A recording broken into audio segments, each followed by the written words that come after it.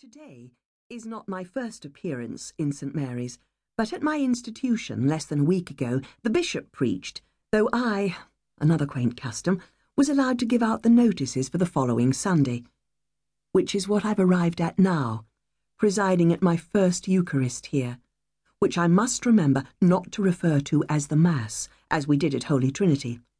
Some Anglicans are deeply touchy about the names of things, and Mass is thought to be papist, though it is perfectly acceptable, the done thing at Christmas, for one and all, including those who would arrive straight from celebrating at the pub for their yearly visit to church, to refer to it as midnight Mass.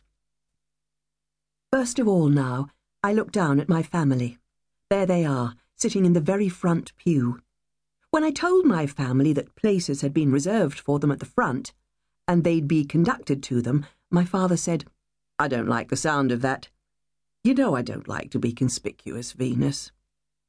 When it comes to church-going, my dad is of the old Church of England school.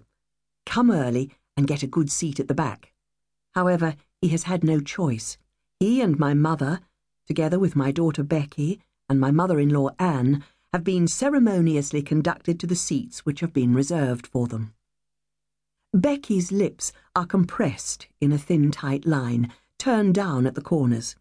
Her head is bent, so that her dark fringe hides her eyes. She is refusing to look at me. She is refusing to look anywhere except at the ground. My 10-year-old daughter is not a happy bunny. It saddens me so much, but it comes as no surprise. She never wanted to come to Thurston, not for 1 minute. "I hate it," she cried. "I know I will." We had passionate tears, tantrums, scenes which have left me shaking, given me sleepless nights. "I won't go," she said. "I will not go. You can't make me. I'll go and live with Granny and Grandpa."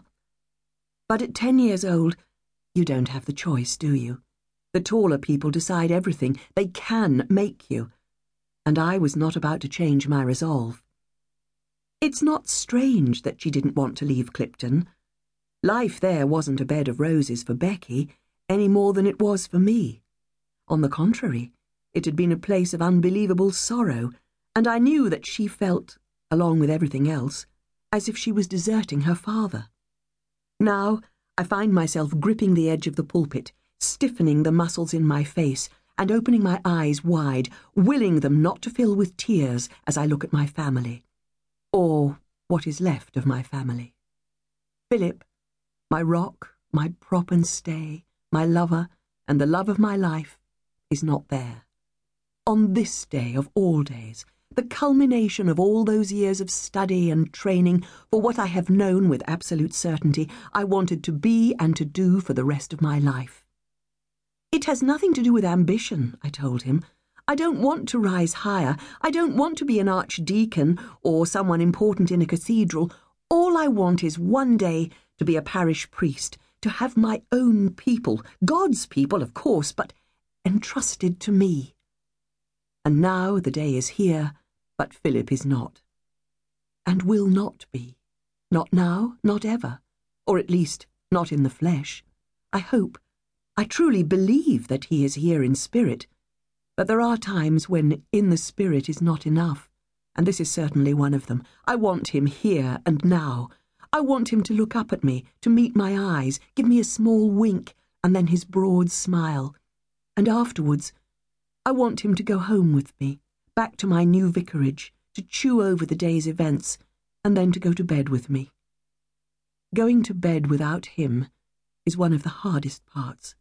But who can I talk to about that? God, you might say. But I have to tell you that if God gives me an answer to that one, it's never loud enough for me to hear.